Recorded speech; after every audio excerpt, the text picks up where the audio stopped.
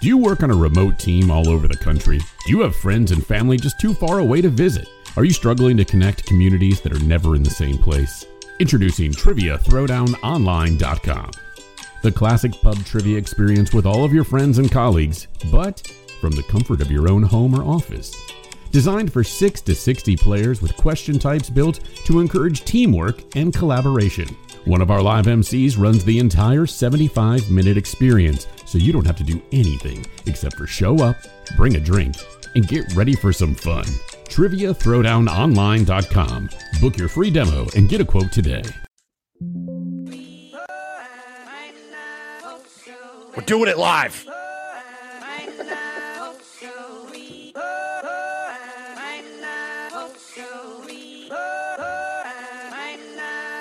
Hollywood Codes. Go. Hey Hollywood Codes. Go. Ladies and gentlemen, welcome to the Mike Blitz. I'm your host, Mike Wade. My co-host, South Richmond, Mike White. Oh, what a week for my guy. What a week for my guy. What a week. But before we get into that, how you doing, man? I'm good. I'm still riding high, honestly. I bet you are. All I've been doing in all of my spare time is consuming content around that game. I don't blame you. And it's still flowing in. Still fresh takes flowing in. The best thing is, and we'll talk more about this in a second, is this being effectively a bye week, given the opponent you're playing this week. You get a whole nother week to kind of just enjoy this one in the college football universe, just being the top of the world until your next real game. So kudos to you. Congratulations. Feels good. Other than obviously the game of Tennessee's game last 20 years, what'd you do this weekend? What's new with you? What's going on? My weekend was kind of centered around the game. Yeah. I'd be lying if it wasn't. Yeah. We got to hang out, and we really did to hang out. That was really great to see you guys, and really great to see Anna and celebrate y'all's new baby. So congratulations again. Thank you. Thank you. Not new baby, the baby to be. Baby to be named later. Yeah, no, this is a great weekend. We had our we had our baby shower. Our next door neighbors. Shout out Mark Franzen, one of the listeners, one of the guys who does the Craft Beer Mafia podcast. Him and his wife Kate threw an awesome party for us, and it was great to see a lot of them and celebrate and do all that. So that was mostly my weekend. We had the projector up in his backyard, so I was watching the game, but also like talking to a lot of people. So there was a lot going on. But I got to do that Saturday, and then I got to see you and Lindsay and your people on Sunday. That was a blast. So yeah, it was a great weekend. But I want to talk a little bit about what I'm doing this next weekend. I'm actually going to Shrymont. This is the place where Mike and I met. We've been buds about 20 years now, and I'm actually drinking. This is my smooth transition to what's in your glass. I'm actually drinking a Virginia Pale Ale, by Brothers Craft Brewing in Harrisonburg, Virginia. This is a 4.8 Pale Ale. It's earthy. It's nice. One of my favorite things to do when I go to the mountains is to drink local beer from the mountains.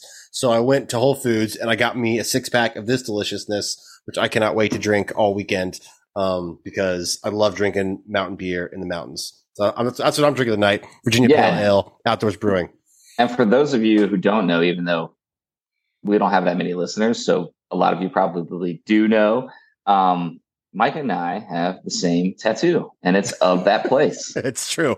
It is 2 mountains across and a river. It's 7 lines. I actually got tattooed with Mike at Virginia Beach. You guys are learning all kinds of fun stuff about us this show. I actually drew that tattoo on like a napkin, and then it got transposed onto your back. And it's still there 18 years later. So that's good stuff. I'm drinking the Pale Ale. What are you drinking tonight? I'm drinking a Star Hill Ramble On. It's a juicy IPA, and it tastes like juice. I think Star Hill in Charlottesville. Speaking of beers towards the mountains, I think I had that at the Richmond, the downtown. Have you been to the new Star Hill in No.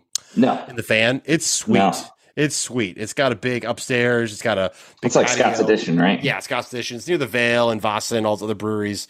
I actually watched the opening weekend. I watched the Virginia Tech ODU game with Darren Stedman, a Patreon subscriber, and his wife. So it was pretty cool. So That's the kind of extra content you get for being a Patreon subscriber. yeah, if you're a Patreon, that's right. You get to hang out with us at breweries in Richmond, drinking beers, watching Yeah, football. just rub elbows with us. Exactly. Can't think better than that. Enough about our life story. Let's talk some college football. Let's start where we always start. Let's go ahead and start with let's just go ahead and start at the very top. Georgia just dismantling Vanderbilt 55-0. Nothing really new there. Georgia's going to Georgia. Anything else you want to add on that one? No, I don't think there's anything to add. Vanderbilt's terrible. Georgia's good. It's pretty simple, actually. I totally agree. The next game, and all of a sudden, you're at the top of the list now, man. You are not number 2 in the pecking order in week 0 or week 1, but you are now. That's right. Monster game of the year. Tennessee. Game of the decade for me. Game of the and for decade. Tennessee Quite fans. Tennessee fans, absolutely game of the decade. Ding dong, the witch is dead. Gets the monkiest of all monkeys off their back in what was just a wild game. Yeah. Tennessee gets the win, 52-49. Despite getting the LSU get the brakes beat off by Tennessee 8 days ago, I'm still very happy for the Vols. Just go, man. Tell me. Thank you. Yeah. So I want to preface this by saying, for those of you who don't know, there is a tradition in this game that the winner lights up cigars at the end of the game. And so you can see cigar smoke on the field. They continue it into the locker room. The fans do it, players do it, staff does it. Everybody lights cigars up. And it's just a thing. And it's really cool. And we haven't done it in 15 years. I went out this week and I bought a cigar. And I'll be honest, I was really confident all week long. And the minute that I went to the store special to buy this cigar, I felt like I was jinxing us a little bit. All of a sudden, I got a little nervous. I even said, because I don't smoke cigars, but I wanted to partake in this tradition because it's been 15 years. And I was like, I just felt like the time. I'll be honest. It just felt like we were going to do it. And I even asked the lady after I picked out my special cigar, I said, is it bad luck to cut it this early? And she said, when are you going to smoke it? I said, Saturday. And she said, yeah, wait and cut it right before you smoke it. I said, okay. Yes. So all that being said, yes, this was amazing. Outside of just that piece, you couldn't have scripted it any better for so many reasons. Undefeated. It's Bama, which is of course the big bad of college football for years and years and years and years. It's us coming out of nowhere this year. It's Tennessee being off the map. It's not like we had a whole off season to get our expectations high and get upset about every game that was close and pick apart all of our flaws in our team. It's just enjoying the ride. And this one just couldn't have been any sweeter. We got out to a big lead. Bama came back. And of course, we took haymakers and they got back in the game. We made uncharacteristic mistakes. Hendon Hooker threw his first interception of the year.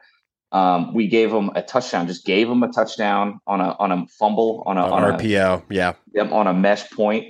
And it just looked like, okay, this is what usually happens. It's a close game. And at the very end, Bama pulls it out. And we're all saying what coulda, shoulda, woulda happened. And not this time. No, this team, to their credit, and this staff did not flinch. They went for a 2-point conversion. They got it. After Hooker threw the interception, the defense made a stop. We got the ball back. They didn't give up any points. And that was a crucial point in the game. One of the few stops of the night. We only punted the ball once. And Tennessee has only punted 3 times in 3 SEC games on the season. Yeah. Good gracious. That's amazing stat.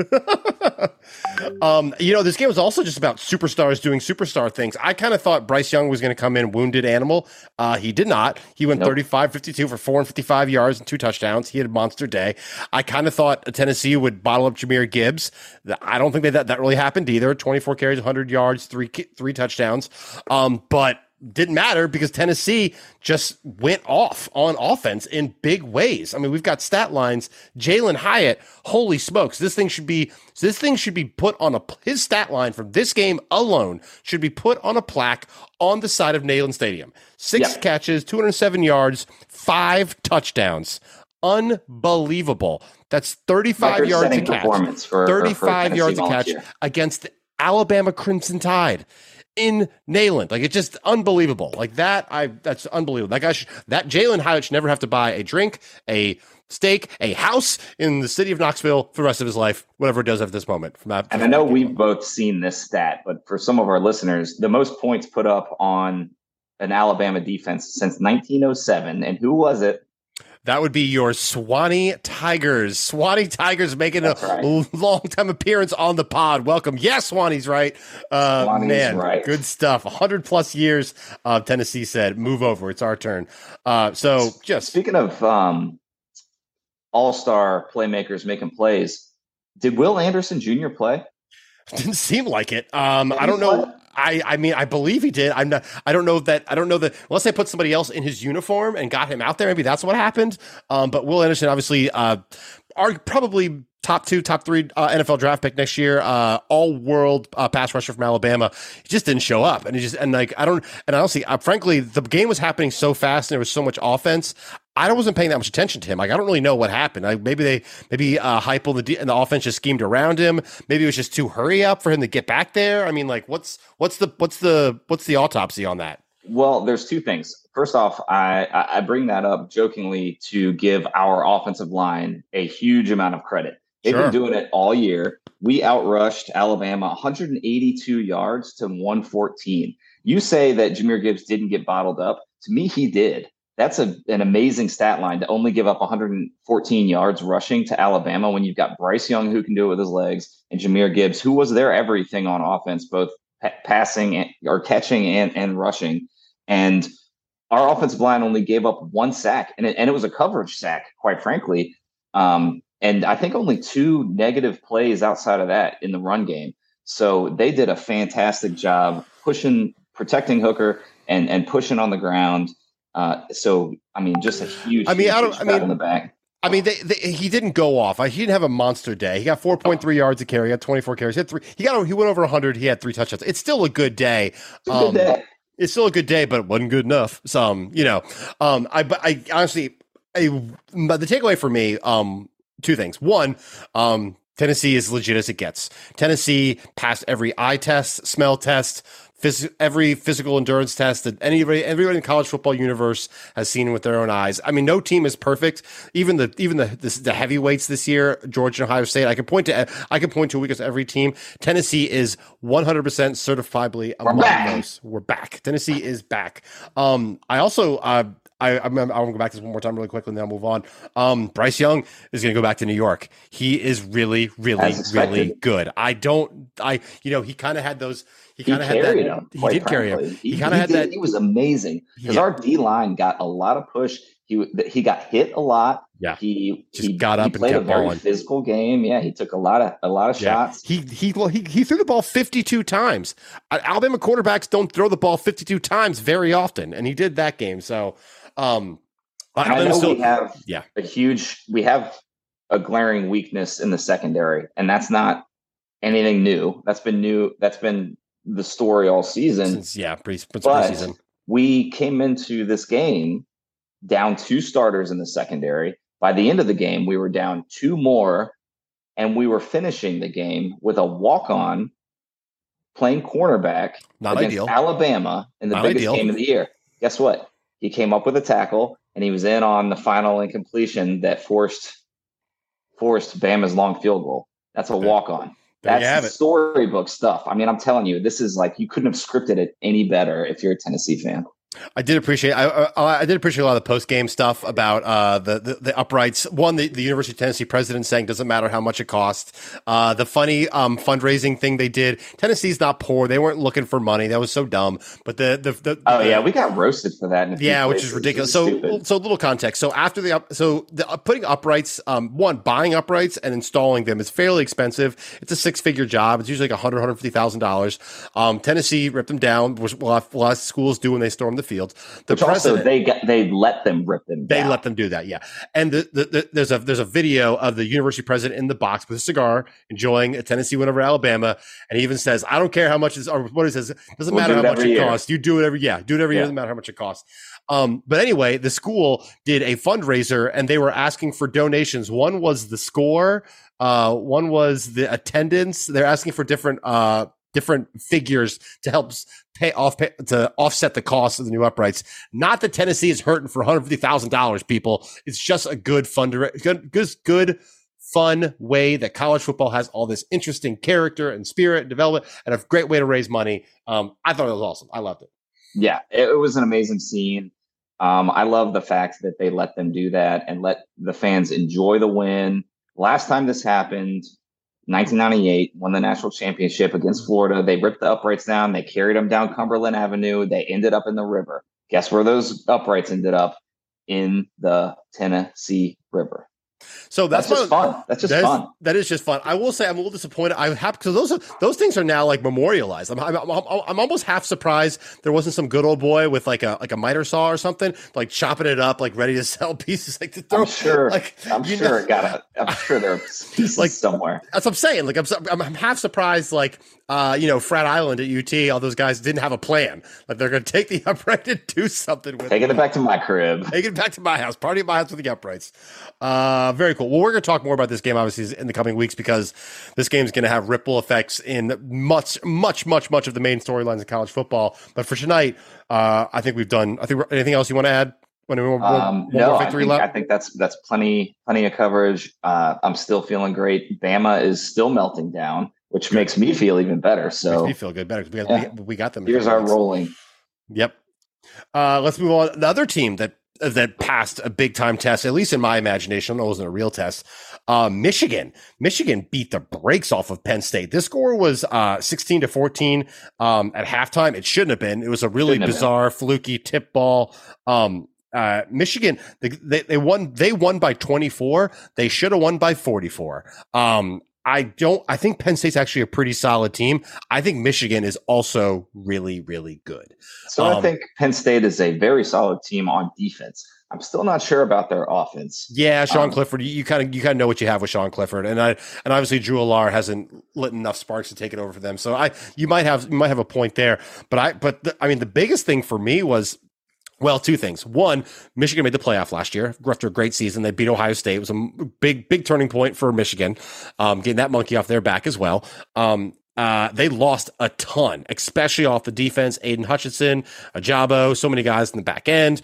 They haven't stepped back much. And Michigan is not a program like a Alabama or Georgia where it has 15 5-stars waiting the wings. I'm really impressed with how well their defense seems to have turned. They haven't dropped off much, given that. Second thing I really love, I think Michigan has the best offensive line in the country. They just murdered them up front.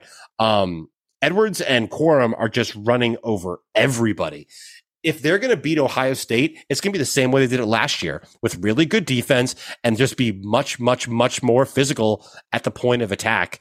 And they're going to, I mean, at this point, I don't see Ohio State or Michigan losing until that game. Look at those schedules. I think they're cruising. Yeah, I agree. I agree on that point. Going back to the game itself, even though it was tight, and to the casual observer, or maybe you didn't watch the game, or you just checking the box score, there was nothing tight about the game at the half. Yeah. Penn State only had one first down. They survived basically on 2 plays. It was like you just felt like the dam was waiting to burst, and it did. And could have been worse. James Franklin, that puts his record, I think, against top 10 teams. I want to say 0-10. Yeah, it's been a while. He's going to have some splaining to do. Now, is that a structural thing, or is that a mediocre coaching thing? Like, because is Penn State the team that can sustainably challenge Michigan, Ohio State? Are Michigan and Ohio State just a level above Penn State? I don't really It's know coaching. the answer. It's 100% coaching. Okay. That same question that you just asked me could have been asked of any Tennessee coach over the last several years. Can Tennessee really get back and challenge Bama? Can they really challenge Georgia or fill in the blank LSU? Sure, but I guess what I mean. But Penn State has beaten Michigan and Ohio State in the last 5 years more than once, I think. And not when they were top 10. Not when they were top 10. So Penn State has done that. I don't know. I still think James. I still think what my would concern, you say their hurdle would be? I don't know. I think it might be recruiting. I don't know if they're recruiting well enough. I don't know the brand. I don't know if the grass is greener. I don't know that that they can find a coach who's going to take them to the next level. But then again, look what Heupel did in 18 months. I mean, I guess James Franklin was the hottest name in coaching. I remember. But whatever. I don't think Penn State's going. They are clearly probably the third best team in the Big Ten. But there is a massive drop off between Michigan, Ohio State, and them two. One more thing about this Michigan team that I want to say before I move on. This team these Michigan teams this year and last year's Michigan teams. They remind me a lot of that Super Bowl run 49ers team, which was just physical defense, just bigger, stronger teams. This team is totally built in Jim Harbaugh's image of what he wants to do in football, which is be bigger and stronger than your offensive line, play brutal, punishing defense. And with frankly, given how finesse so many offenses are going, it's kind of refreshing to see somebody who's just like, I'm going to march down your throat. And there's nothing you can do about it. You just don't see that very often anymore. No, and it creates a really interesting style matchup when it comes to that Ohio State game, because that's the same one we had last year. Yeah, and I think it's why Michigan won last year. They're just so much more physical than Ohio State. Yeah, but there's an adjustment period that comes with that, and you've got your personnel and you've got to roll with them. And if you can make the adjustment and get up, Michigan, in this case, I don't think would be built to come back against an Ohio State. Last year, they kind of got bullied, and if they can scheme around that a bit with their speed. Yeah, they also played in Ann Arbor. It was also snowing, so it was very conducive to a game, to that physical, that heavy kind of physicality kind of game. But yeah, if it's a track meet and they're down 17-0 in the second, I mean, Michigan might be in trouble. I mean, I think you're right about that. But that's Michigan. Doesn't matter. We're going to find out. Michigan, Ohio State, they're going to play each other. They're very likely both going to be undefeated. That's going to be 11-0 matchup. It's going to be a monster in about 5 weeks. So that's good stuff. Let's keep moving. Utah upsets. I guess upsets. I think they were 3-point favorites. Beat USC. It was 40. It was 35-42. Utah gets a late touchdown. They decide to go for two. They didn't want to go the overtime. Went for two. Got it. 43-42. Hell of a game from the Utah Utes. South Carolina. SoCal's defense is not what it should be. Cam Rising had a big day. Dalton Kincaid, Utah tight end, 16 catches, 234 yards and touchdown. That dude is a beast. Did you hear the rumor about him on Twitter? No. After the game, apparently some Alabama boosters offered him $1 million to transfer to Alabama next year. And there were somebody admitted that that's what happened, but nobody acknowledged that it was. They said a Utah player was approached by another team they were talking about the transfer portal and being offered $1 million. And someone saying how bad it is. It was a debate. Anyway, Cam Rising on Instagram kind of alluded to it was Dalton, and he's not leaving. He's staying at Utah. So, but man, balled out, big game for the Utes. Pac-12. National championship. This was a go ahead. Barn burner. We both thought that USC would win this game. They could have. It doesn't really affect things too much in my mind. Utah bowed its neck up and won the game. USC still has everything in front of them. Still a championship contender. They still have things they've got to get figured out on offense. I was really impressed with Cameron Rising throwing the ball because Utah's MO has been ground game, ground and pound. Yeah, he runs the ball, and he still did that very well. But it's almost like they saw something in the Trojans' defense and decided to attack it because he threw the ball more than I think he has all season. He threw the ball 43 times, 415 yards. So that was great to see. I mean, that was a great game. I'm sorry I didn't get to see it. Caleb Williams balled out, 5 touchies, 381. I mean, he did what he's been doing all year. He's kind of like a young Patrick Mahomes. Like I've watched enough of him in pieces and highlights and kind of the fast forward watch later. He scrambles, he finds times, he just makes plays. I mean, I get why Lincoln Riley went after him so hard to bring him with him, because he has the ability like Mahomes does in the NFL. He's a football player who can extend plays and go off script and find guys like Jordan Addison, who is a pretty good wide receiver. I don't know if you heard of him, the Blitnikoff winner, although he got hurt. From Pitt, right? Yeah. Pretty good. Yeah, I think I remember him. He can go off script and find guys, which is what makes this offense so good. And Travis Dye, they've got options at backfield. They've got options out wide. Continue to roll. They're going to have to. I don't think they're going to compete for the national championship this year, even though I think you're right. It's still out there in front of them. They still can get there. There's still a path. There's still a path. It's just the defense is too much bigger liability. And you can't. I don't think you can be a top 4 team in this country by the end of the year with that kind of question mark on defense. But I think the caveat that you just put in there, by the end of the year, is probably correct. But college football, as you know, it's week to week, and there's a lot that can change as these guys continue to gel, continue to get better.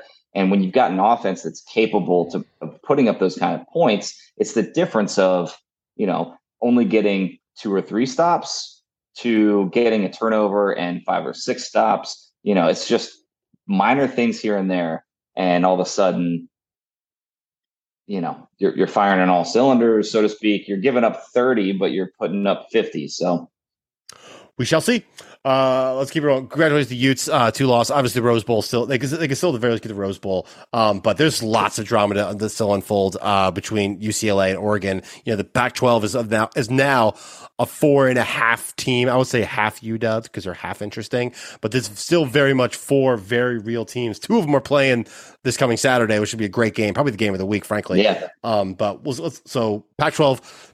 The Pac-12 is very, very interesting this year, which I'm so glad. It just makes college football better to have them be interesting. The other conference, which is supposed to be crappy, but is not, the Big 12 had a great show, had another undefeated showdown this past week. TCU knocked off Oklahoma State 43-40. They were losing all of this game, 14 points in the fourth quarter to force the overtime. Double overtime. Double OT, get the win. Max Duggan continues to be a really solid guy. Sonny Dykes, at this point, has got to be coach of the year, I would think, although Josh Heupel might have something to say about that. Quentin Johnson, have you seen this receiver? I think I talked about him already. There's Quentin Johnston is a wideout for TCU. He's like 6'4", 220. He's like a Larry Fitzgerald type. People that big aren't supposed to move like he is. He is awesome. 8 catches, 180 yards, touchdown. He's having monster weeks every week. Horned Frogs, gig 'em? Is that what they say? What's the Horned Frogs? They do this too. Yeah, they do the Horned Frogs. Really Horned Frogs. Cool. Oklahoma State's a great team. There's still a lot of football ahead of them, but TCU getting the win, 6-0. Are they the only undefeated team left in the Big 12? I think they are. And the Big 12, yes, I think so. Nice. Yeah, and again, Max Duggan playing nearly flawless in their system.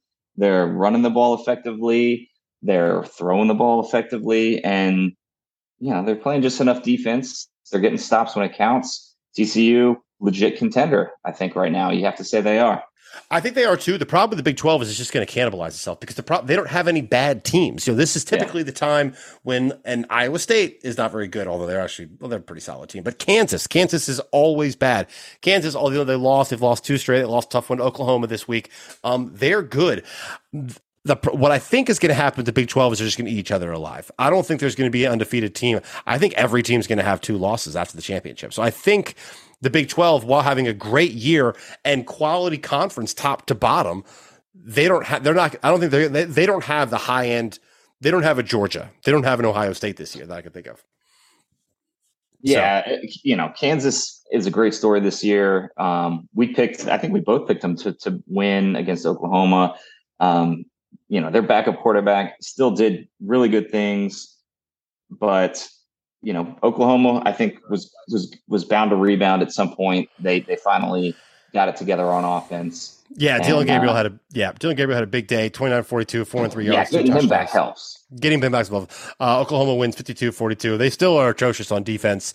They're 4-3 on the season. They have their loss to ahead of them. Their defense has to get better. This guy just reiterates both. The Kansas game reiterates 2 points to me. One, Kansas is pretty good, and they're gonna have a nice solid year. And Oklahoma is a full rebuild. They are, kudos for hanging 50 on a solid Kansas team, but this defense is still just miles from where it needs to be. Yeah, not just the defense. I mean, we know that Kansas has they've played good defensive games, but Oklahoma is very inconsistent on offense with or without Dylan Gabriel, and put up 700 yards of total offense. That's a lot. That's a lot of yards. And so they need to get a little bit more consistency. I think some of that is just coaching change, having a new regime. Sure. And developing habits and things like that. So cool. Agreed. Ole Miss, 48-34, pretty ho-hum performance. Gave up a lot of points to Auburn. They are really good at running the ball. They ran for a bajillion yards. Auburn stinks. Brian Harsin still has his job. Anything you want to add there?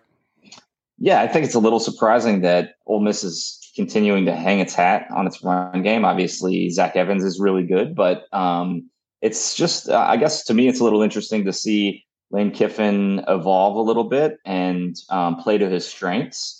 They're running the ball every which way you can do it. It's dart, it's Evans, it's sweeps. It's exciting to see. Auburn still put up a pretty good game. It was interesting to see that one as tight as it was late. But Ole Miss has kind of a show me game coming up against LSU. Yeah, I hate to say they haven't played anybody. They haven't played anybody. Here's a crazy statistic. Ole Miss is a top 10 team playing an unranked LSU team. We're favored.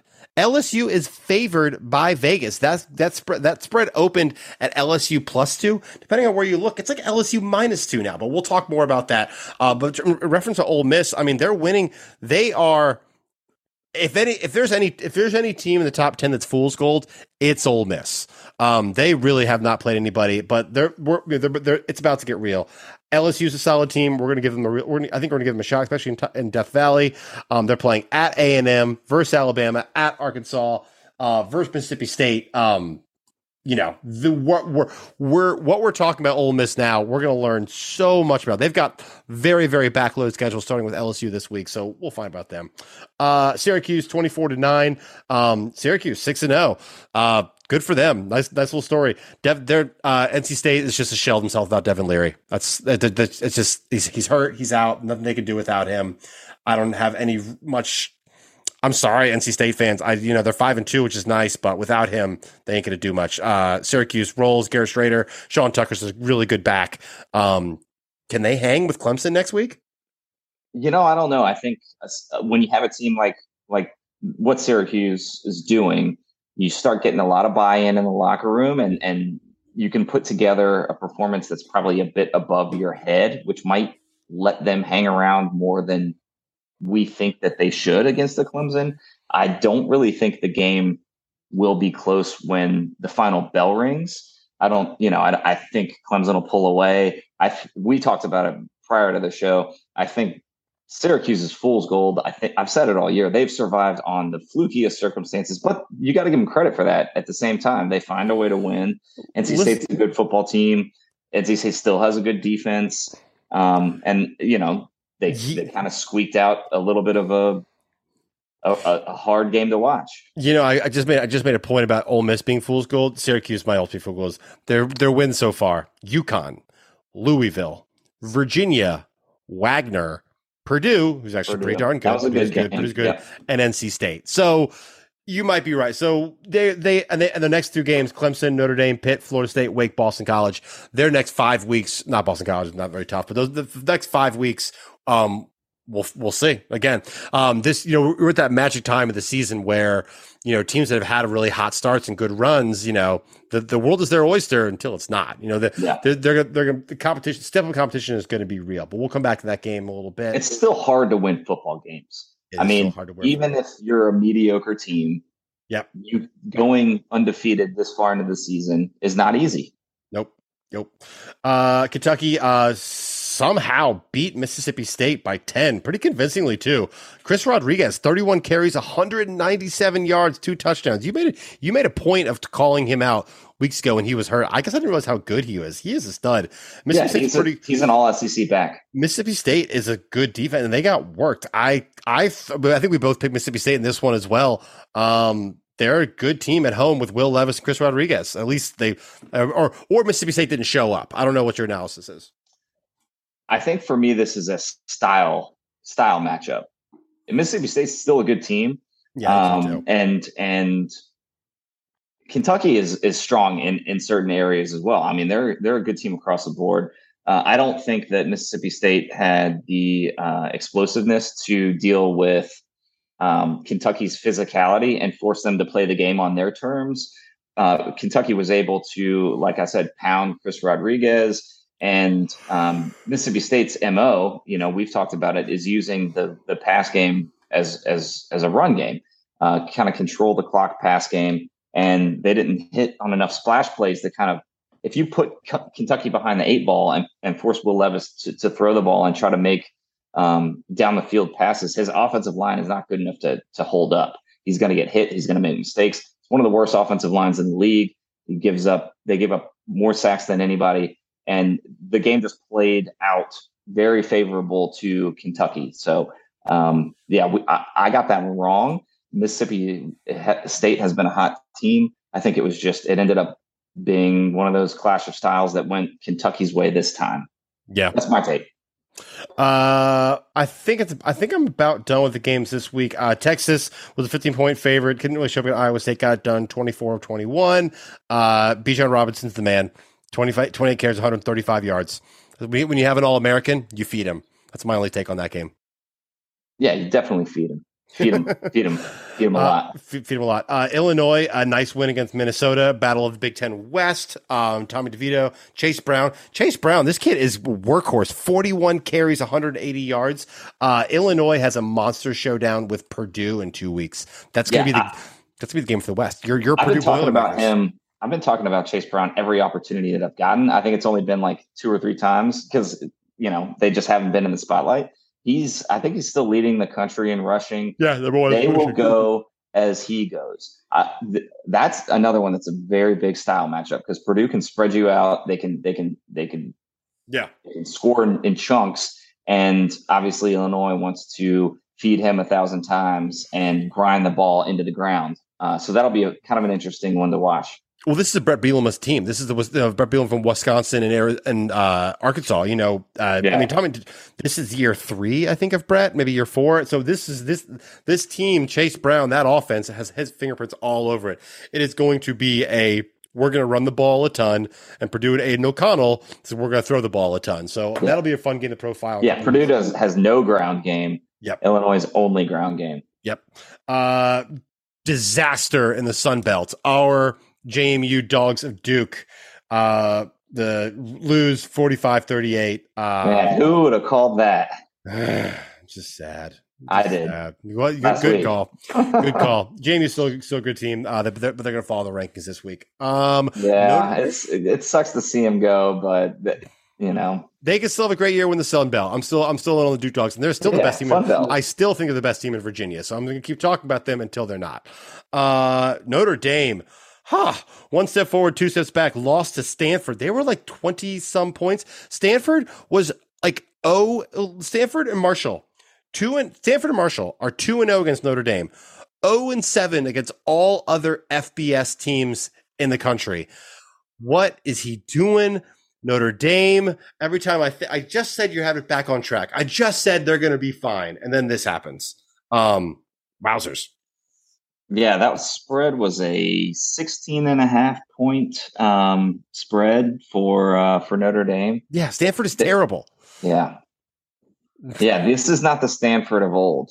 This is not the Stanford of a few years ago. You know, with Drew Luck No, or Andrew Luck.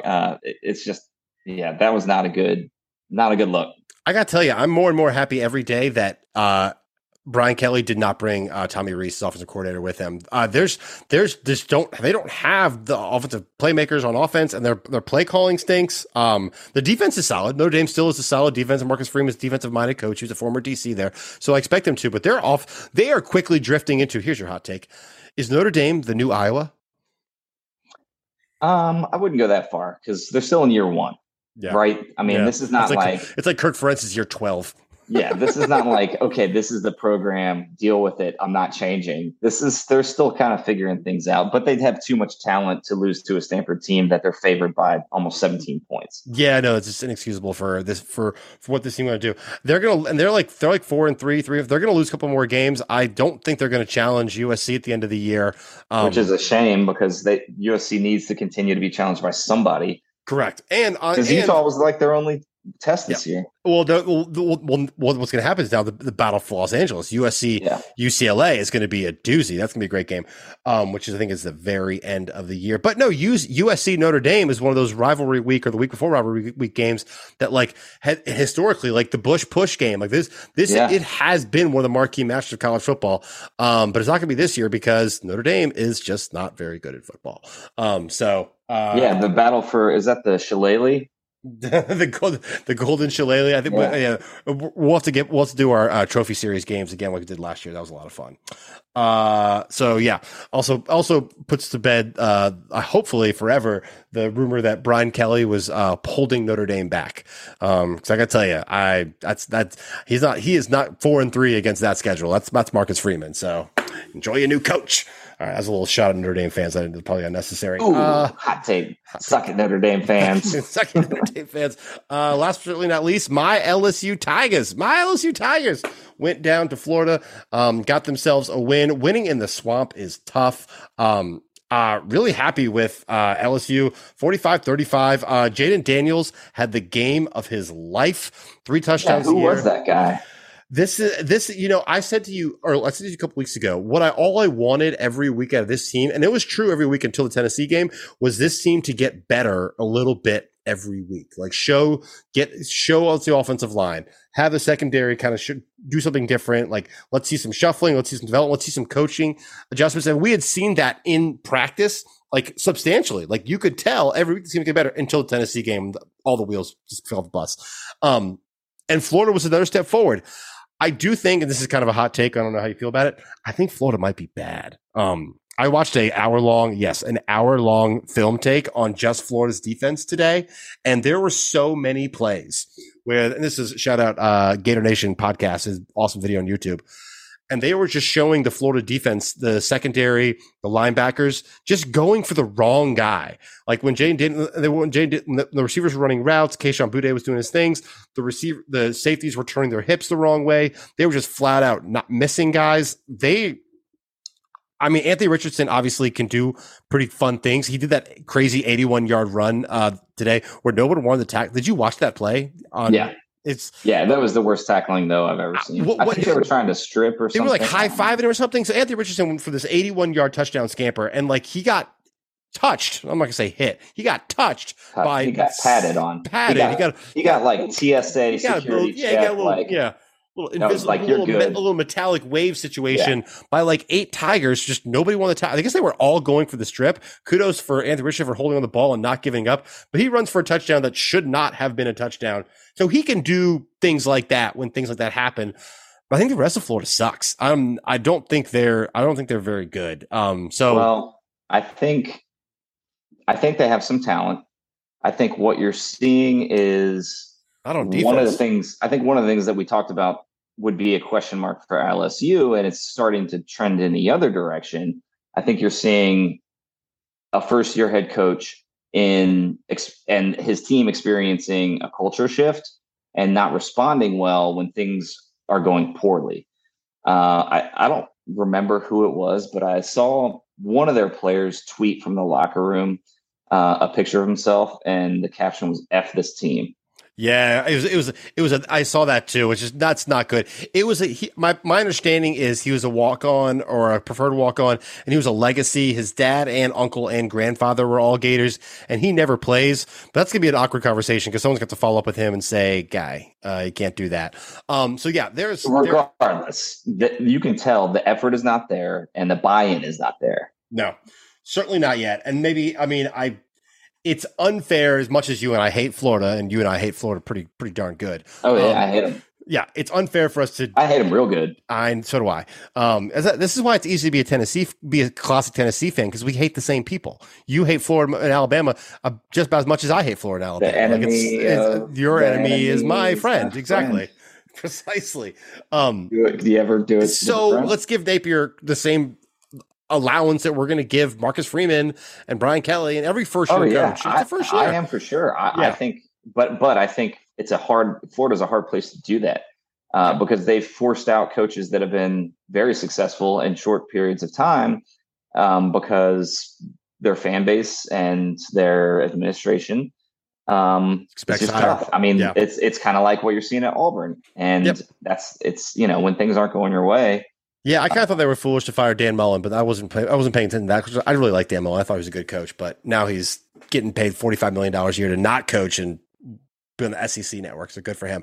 But back to what we're here talking today was college football, and I want to talk about LSU's kind of growth again. We have two true freshmen starting at both of our tackles, Will Campbell and Emory Jones. Will Campbell won SEC Offensive Player of the Week. I think co-won it with a Tennessee offensive lineman. I think has also won it as well. Very exciting. Our best player on defense, or our most talented player, is our other true freshman, Harold Perkins. He was the 5-star linebacker who is just flying around the ball, making a lot of really exciting plays. And Walker Howard, the 5-star true freshman pocket passer quarterback, who was he's technically number 1, although he's actually number 2 until Quinn Ewers resupplies. We have put some real pieces in place for the building. Our offensive line is going to be much better next year, even better the year after. On defense, you're starting to see it. It's refreshing after watching LSU and Ed Orgeron, who's this big recruiting closer, who frankly didn't do any sideline coaching, to have a team that goes in the second half with better playbook, better understanding, better things are happening, and to see the team growing, moving forward. Maybe that's just because the bar was so lowered after 2 seasons with Ed Orgeron. But you asked me last week, how do I feel about Brian Kelly? I feel really good. Now, of course, we'll lose to Ole Miss by 20, and I'll feel bad again. But yeah, but at 5-2 right now, you're ahead of schedule. You've got to be feeling good. Yeah, so that's what. And things are still ahead of you even this year. I mean, yeah, the year's not over. Who knows? So the story in the SEC West for the last 20 years has really always been the winner is the winner of the LSU Alabama game at the first week in November. That's typically been the story in the West since Saban was at LSU 20 years ago.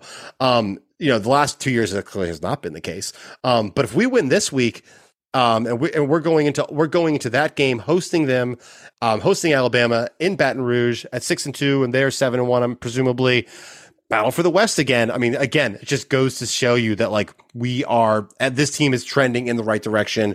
This is going to be a very exciting offseason for LSU, the way things are going. I like our chances this week. Actually, you know what? Are we done? Should we talk about next week? Yeah, let's go. All right, let's talk about next week. It's already a 45-minute long podcast. Jeez, sorry, everybody. Really quick. So LSU is hosting Ole Miss this week. Thread line open at LSU +2. Now it's -2. It's pretty darn rare that an unranked team would be a dog on the road, but here they are. We kind of already talked about it. So Ole Miss can run the ball really well. The question for me is, can LSU adjust? Can Matt House defense settle in and play some adjustments? And what version? Question number 1. Question number 2 is, what version of Jaden Daniels are we going to see? Yeah, is it going to be? Yeah, he's been inconsistent. Yeah. I think some of that is them figuring out how to use him. I think he's better when he's kind of out there making plays, being a football player, running. But yeah, I think the offensive line plays a big role in that, because I think they gave up 5-6 sacks or something like that against Tennessee. Then they shored things up against Florida, looked much better, and Jaden Daniels performed much better. I think he's trusting his wide receivers a lot more. We talked about that off camera. I think he's got talent on the outsides. Yeah. So he's just got to trust them and in some cases be a little more reckless with the football. Sure. I also think Denbrook is calling more RPO stuff. I think they're making him more comfortable. Our offense is kind of looking like a little bit more like a poor man's Tennessee offense, in what we're trying to do with Daniels. 'Cause I do think Daniels' skill set is not at Hendon Hooker's, but I think it's similar. And I think some of the things that Hooker does well, Jaden can do as well. So I'd like to see the offense continue to evolve that way, especially since he's got another year of eligibility. It's funny you say that because I've seen a lot of comparisons for Tennessee's offense to the 2019 LSU offense. Oh, interesting. The number is actually halfway through the season. If you look it up, almost spot on. Yeah. Okay. I mean, that was a pro style offense, Joe Burrow, and obviously, numbers wise. But I mean, that if anyone's going to challenge the 2019 LSU or 2020 Alabama offenses, it's going to be the 2022 Tennessee Volunteers. Because those are big numbers. Good on you. So yeah, I'm feeling good about Ole Miss. I mean, those are the two questions for me. Can LSU's defense do enough to slow down their run? And what version of Jaden Daniels can come? Everything else can take care of itself. It's a 3:30 game on CBS. It's going to be a madhouse. I know LSU Nation is high off that Florida win. And even Florida's bad. Just beating them just feels so damn good. I know Tennessee fans feel it doesn't matter. Doesn't matter. They're still capable. They're still talented. Yeah. They're still a rival. It's still Tiger Stadium. You kind of throw some of that stuff out the window. It's the same reason that we still talk about Auburn, Alabama every year, regardless of the schedules. I mean, look at last year when Auburn sometimes weird things happen. Yeah, I mean it's a rivalry and things happen. Yep. So I'm feeling good. That's it. We'll see what happens. LSU why is the spread so tight? You tell me. Because Vegas doesn't think Ole Miss is beating anybody. They think they're overvalued, which they might be. But like we thought that about, maybe some people thought that about Tennessee in week 4. We definitely thought that about Michigan until last week. I don't think they are now. I think Michigan is right where they're supposed to be. I think Michigan's really, really, really good. But I didn't. So I think my point is Ole Miss could do that. What if Ole Miss comes into Baton Rouge and beats us by 20, and then they're going to be in the top 5. They're going to be in that Clemson range. But they haven't done that yet. So I think everyone's saying, yeah, playing Death Valley against a solid LSU team that's rapidly improving every week. I don't think so. It's going to be tough. So that's my prediction. Yeah. For me, I think Ole Miss still has more bullets in the chamber. When I look at this game, I think that, of course, Death Valley, Tiger Stadium, going to be riled up. It'll be interesting to see how Ole Miss responds. But if they can still, even though they've been hanging their hat on a run game, Lane Kiffin can still dial it up downfield, and it's going to be a heck of a task for LSU's defense to try to bottle up that offense. I agree. And can LSU's offense be explosive? Because we haven't seen them do it consistently. Nope. We'll see. The game of the week and the actual game of the week that everyone should be watching, and it's actually a great time because we get to watch these teams on the West Coast so much. Number 9 UCLA, number 10 Oregon, 3:30 Outson Stadium. Chip Kelly, the coach of UCLA, former coach of Oregon, going back to his old stomping grounds. The spread is Oregon -6, over under 71 points. Going to be some points. UCLA is the lone undefeated team in the Pac-12. Oregon is good. I mean, I know they got erased in week 1 by Georgia. Ever since then, they've been taking care of business. They have. Yeah, and Bo Nix has played much better football. Bo Nix is playing consistently at a pretty high level football. That guy deserves some credit. I frankly, after what I saw at Auburn and then what I didn't see the Georgia game, I kind of thought he was done for. But Dan Lanning seems gotten the best out of him. That's really exciting. On the other side, ZTR, Zach Charbonnet, Chip Kelly, that offense. I mean, rocking a hard play situation. I'm a little surprised at the speaking of like why Vegas, why is the thread? I keep saying that. Why is the spread so high? Why is it 6 points and not 2 points? I don't know. I think this is a shootout that could go either way. The weather conditions, I think it's going to be a sloppy game. Outson, as we both know, can be very intimidating, very loud. part of me thinks, is UCLA ready for this kind of task, to go on the road to play in a game of this kind of magnitude? They are they calling ready for to rain. answer the bell? I like Oregon in this game. I know I've talked about Bo Nix's inconsistencies, but I think him at home, in the comfort of his own stadium, I think is a different environment. I think they're going to be ready to play this game. And I like Oregon. UCLA has been fun, and they could very easily win. I see a really exciting game, but I like Oregon in this one in the end. I'm back on the Oregon, and I'm on Oregon train. I'm kind of low key. I think low key. Oregon might be the best team in the Pac-12. Despite what happened in week 1, what I've seen from them so far, I think Oregon has turned it on.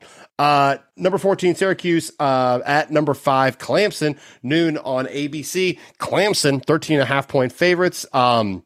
Just a huge increase in talent.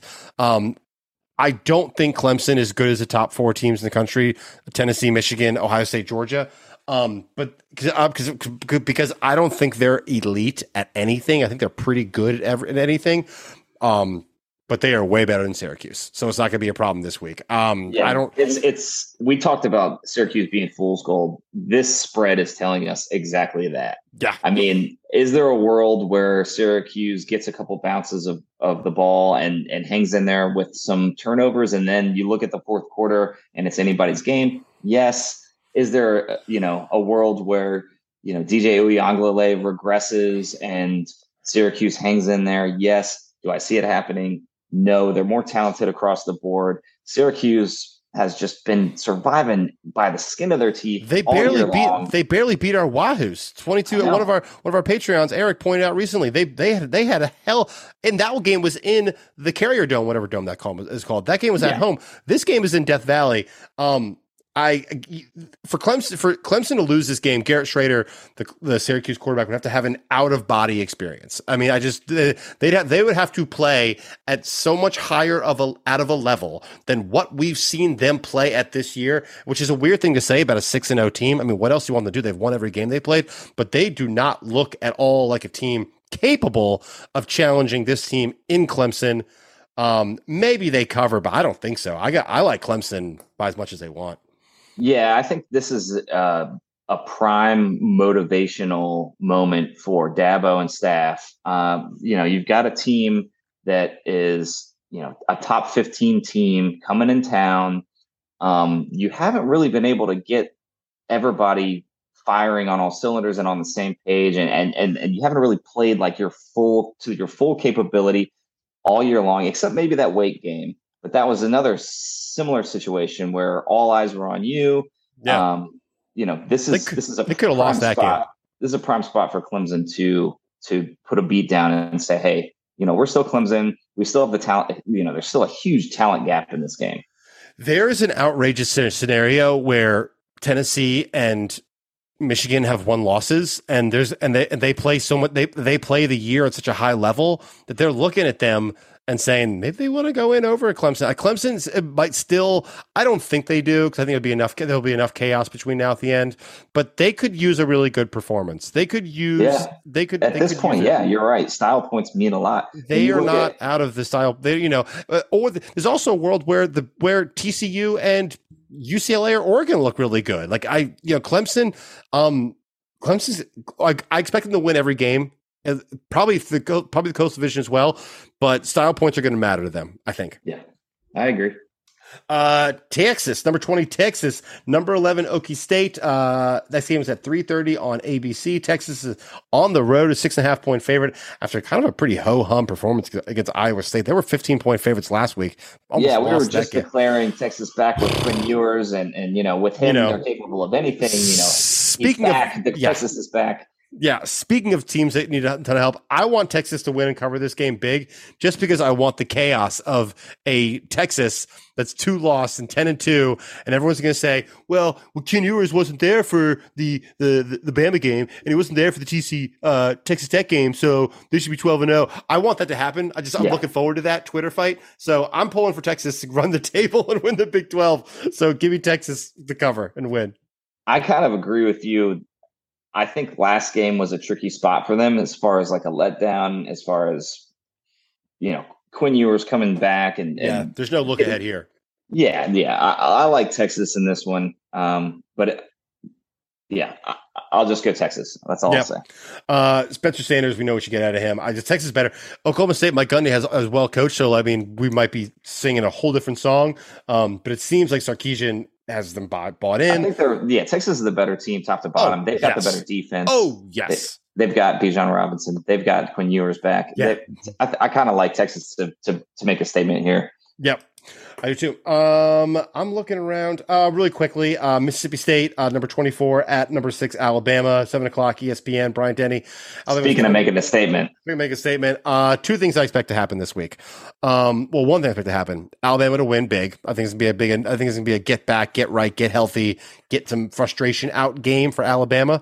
But I am really interested. Other thing that I want to keep I'm curious on, given the way Mississippi State attacks them, and given what Tennessee did, although Tennessee took a ton of deep shots, as we all know, Mississippi State doesn't do that as well. The only thing I'm really interested in this game is to see, because LSU's playing them in 2 weeks, is to see if Mike Leach kind of lets him. Will Rogers is he's leading the country in yards, 2,300 yards. He's a good quarterback, and Alabama's secondary is a fraction of what we are accustomed to in terms of Alabama secondaries. And I think Will Rogers just broke the completion record. I think I saw that too. So the question for me is, I still expect Alabama to win big, maybe pounding the ball and just Bryce Young over the top.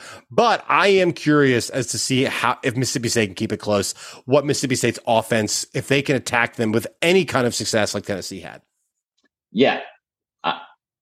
I am crediting Tennessee's offensive line, giving them a ton of credit for protecting Hendon Hooker and allowing Tennessee to run the ball. I'll be interested to see if Mississippi State uses their quick pass game to keep the pressure off Will Rogers and sort of alleviates a lot of that pressure from Bama's front seven, because they're still a super talented team. They're going to make plays, and this week is going to be hell for them. Bama world is on fire. There's no way, if this is the Bama team that we think they are, that they don't come in and just absolutely wreck house. Yeah. I expect Will Anderson and Dallas Turner, those defensive studs in the front seven, have big days as well. And we know Bryce Young is still Bryce Young. And Jahmyr Gibbs is still Jahmyr Gibbs. Yeah.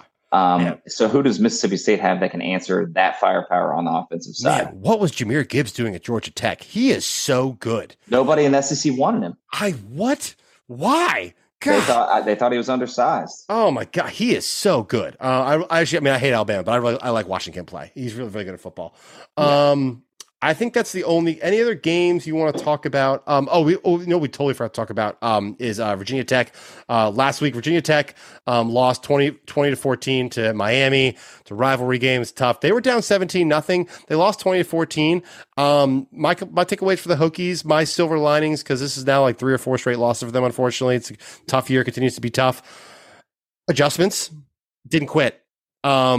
There are some signs of life in that regard. And Grant Wells didn't turn the ball over as much. So those are kind of my silver linings about what do you got? Yeah, this was I think the only time that these two teams have played or met up on the football field where they've each had a losing record.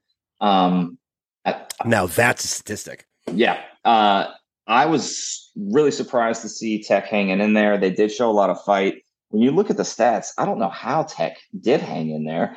Tyler Van Dyke threw for 350, 2 touchdowns. He was my pick to win the Heisman preseason. Just remember that. I do remember that, and I was dunking on you for it all year because he hasn't played up to expectations. Might be my worst. That was not the time. Might be my worst take of the year. Sorry, go ahead. Miami put up 458 yards of offense, and Tech didn't even run the ball for 100, and that's what they've been hanging their hat on all year long. We talked about it before the pod, where Grant Wells ran the ball for them more than their top running back. So I don't know what they were doing. I think their defense played kind of a bend but don't break, which worked out really well for them. They definitely showed a lot of fight. This is definitely the kind of effort you want to see. But from kind of a playmakers make plays standpoint, I don't know how Miami didn't just drub them. So good job for hanging in there. This is a moral victory That's pretty much what I got. That's what we're in the market. That's what this team is in the market for. I feel the same. I think we're good there. UVA was on a bye week. They are coming off 3 straight losses as well. Syracuse, Duke, and Louisville. They got an opportunity. They're playing at Georgia Tech tomorrow night. So we're gonna publish this pod in about an hour. It'll be fresh for your ears Thursday morning. So tonight, if you're listening to this on Thursday, 7:30 on ESPN. Georgia Tech is only like a 3-point favorite. UVA coming off a bye. They've had 2 weeks to rest, recover, go back to the drawing board, shake off the rust, maybe put some new wrinkles in. Can UVA show us something that they haven't showed us yet? Can Brennan Armstrong, who has underperformed, and those wideouts by extension, who have underperformed so far this year, can they inject some life? Because Georgia Tech is not good. This is a winnable game. Miami next week at home, which is a game I'm going to be at in person. Actually, I'm actually going to that game. They're not good either. This is a chance to UVA to get a win or two, and they're sitting at 2-4. If they're going to make any chance at 6, at any chance at a bowl, they have to win They have to win tomorrow night. They have to. Yeah. Georgia Tech's a team that we kind of wrote off, and they're sitting at 500 right now. They've been playing better football. Yeah, than they don't even have a coach. They don't even have a coach, UVA. Come on, Wahoos. And they are UVA is going into the literal hornet's nest, which we always love to talk about on this pod. The Georgia Tech it's mascot. Actually happening. The Georgia Tech mascot's the yellow jacket, so it's actually For relative purposes. Relative purposes. Is it not called the hornet's nest? Like, there's not like welcome to the nest. Does it have anything like that? I think it's Bobby Dodd Stadium. That's stupid. Don't you have friends in Atlanta that could like do something about that? I'll pull some strings. We'll see. Talk to Ian, one of our Patreon members as well. Shout out Ian. He was down there. Maybe make some calls, see if we can get some people in there, do something somehow. It's crazy that we have a hornet's nest in college football that's not called the hornet's nest. Seems like a tragedy. I like UVA in this one. I think Brennan Armstrong, they're stronger across the board. They're coming off the bye week, which is huge. And even though we're joking about it, that stadium is a wet blanket to play in. It is god awful. So that shouldn't be an issue. And there were some things to take away from Louisville. Like, you could find some things that there were some things in the UVA and Duke game, despite the fact they've lost both of those by double digits, that there were some things they were doing better. And they get a bye week. I mean, bye weeks tend to help teams like this. Teams with nothing to lose. UVA at this point has nothing to lose. They are building for the future. This is, another example of a first year coach, Tony Elliott. So and Brent Pry, Virginia Tech, we're going to forgive these guys. We're going to give them the latitude and space and time they need to rebuild this thing. And good coaches make changes. And we've got two teams that are pretty evenly matched, like you have in this matchup. Yep. And you've got the luxury of a bye week. You should be ready to play. You should have the edge here. I'm taking UVA just because of that. I'm taking UVA because they've seen what they have so far. They've seen what Tony Elliott's system can do. They've had 11 days off, and this is the wild card play. My confidence that UVA wins this is that they're going to throw something at us that we haven't seen before this year. How about Brennan Armstrong actually throwing the ball? Yeah, just unloading it. I want to see a 450-yard 4 touchdown day out of Brennan Armstrong, and they're going to beat Georgia Tech. That's what I'm thinking. Very cool. I'm looking around the rest of the schedule. I think we hit all the ones that, any other games that you want to speak to? We've been flying fast and loose. Oh, here's a fun one. Iowa at number 2, Ohio State, noon on Fox. Does Iowa score more or less than 13.5 points? Oof. Less. They're 30-point favorites. Ohio State machine just keeps rolling. God bless the Iowa brethren. I wonder what that coaching staff's going to look like. Are they going to fire both Ferentzes by the end of this year? I don't know. They've been solid. So it's just sort of.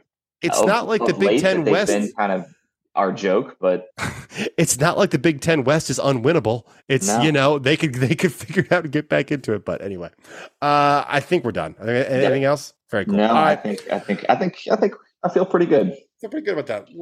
Pretty good. Just a little bit over an hour. Folks, thank you so much for listening. Please be sure to like, subscribe, on Facebook, Instagram, Twitter. Hey, wait.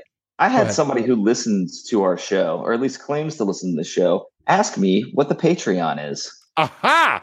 The Patreon is like a VIP club for the Mike Blitz super fans, and what it is you give a monthly contribution of support, $3 a month, and you become an exclusive member of our Discord, which is what Mike and I are on every day, talking college football with our other Patreon members. So we're talking all things college football, LSU, University of Tennessee, UVA, Tech, and all the other teams in between.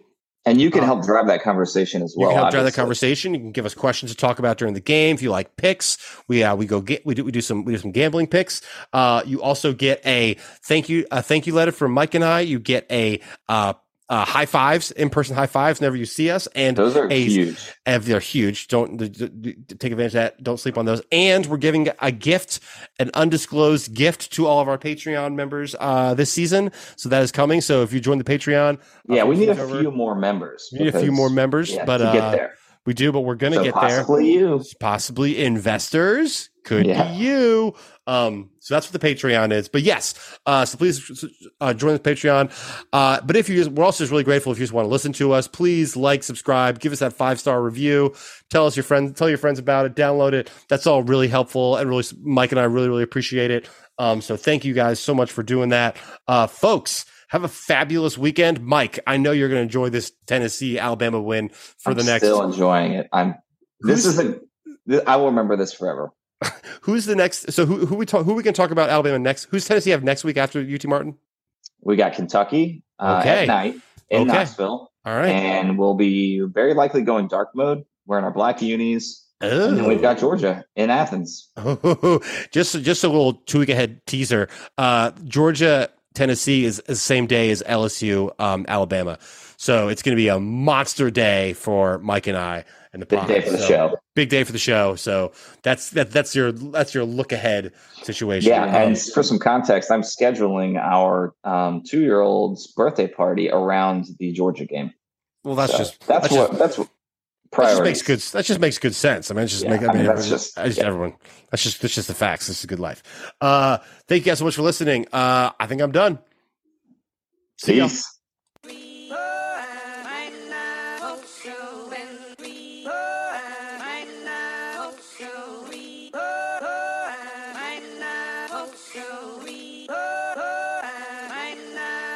Hollywood go. Go. Hey Hollywood, go. Go.